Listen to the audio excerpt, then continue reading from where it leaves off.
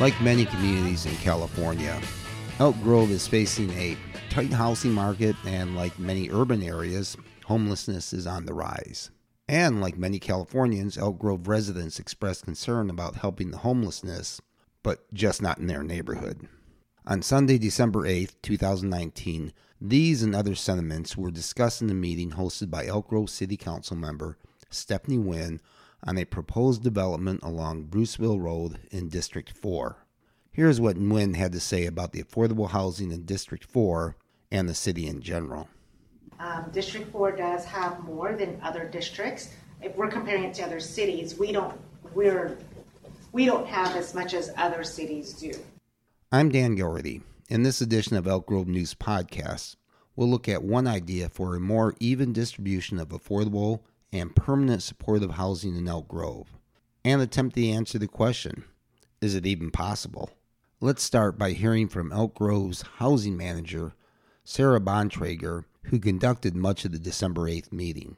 Here, Bontrager offers an explanation of why California has a housing shortage, the corresponding increase in homelessness, and how it relates to the need for more affordable housing. Bontrager cited 3 reasons why there is a tight housing market. So why is housing becoming more unaffordable? The first one is there's a lot of demand for housing. In the recession, what we saw is that a lot of people doubled up on housing. So adult children lived with their parents, or 2 families would live together in order to afford housing. When the economy got stronger, those folks wanted to move out. They wanted to have their own house. And we had not built much during the recession. So you have new folks wanting to move out, but we don't have new housing for them. And so they end up taking up the existing housing. So that drives down vacancy rates and drives up rents.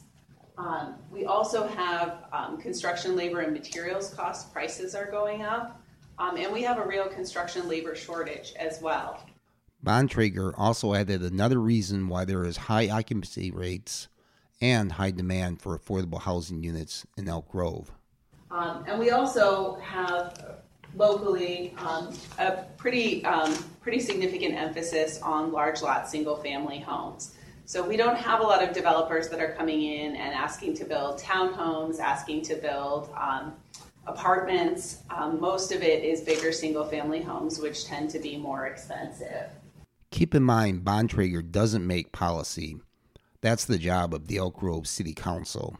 Even though she doesn't say it directly, Bontrager implies developers come to Elk Grove intent to build high-profit, large-lot, single-family homes. The implication is that developers are given what they want, and what they want are fat profit margins. There is no mention that the policymakers, the Elk Grove City Council, have the authority to decide for the most part what and where something is built in the city, especially on vacant land. Those decisions in Elk Grove have historically been guided by wealthy developers and landowners.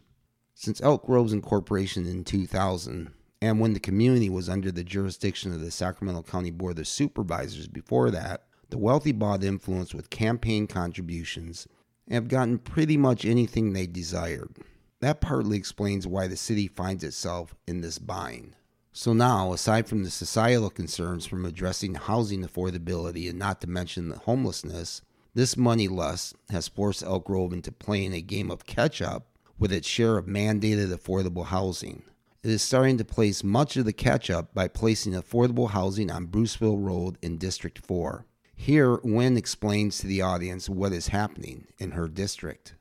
We are getting there. Future plans are to make sure that we do meet the requirements of having the affordable housing, but the idea also is to spread it all across the city and not just concentrated all in one district. So when I got on council, that was the one thing I saw as well too, and I looked it up. I asked for a heat map to show the entire district of District 4 and also where the affordable housing units were in District 4, actually all across the city. And I saw that our district lit up, right? Because there were just quite a few in our district. And so I have been advocating with my colleagues as well in saying that we need to make sure this is spread all across the district and that they're not fully concentrated in just our district here. Now, I will say we are by district now, right? And so that is where I'm going to need support from not only all of you, but also the other district members as well too, And it's unfortunate because not everybody wants this in their district, right? And so I'm working with my colleagues and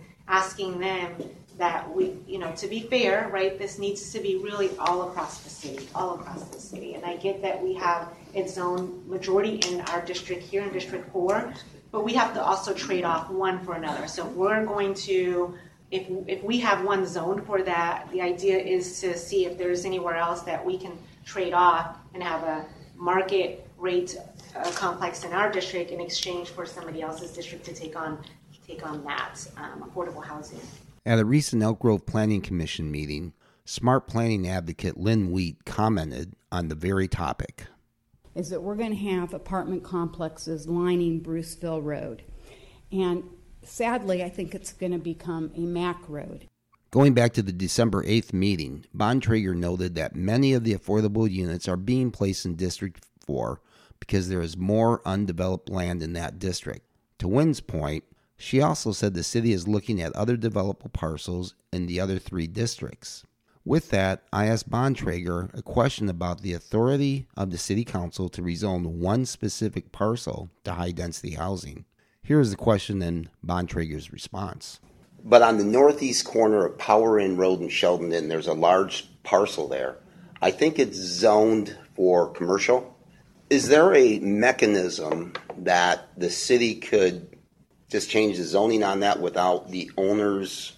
Yes. Has that possibility been explored?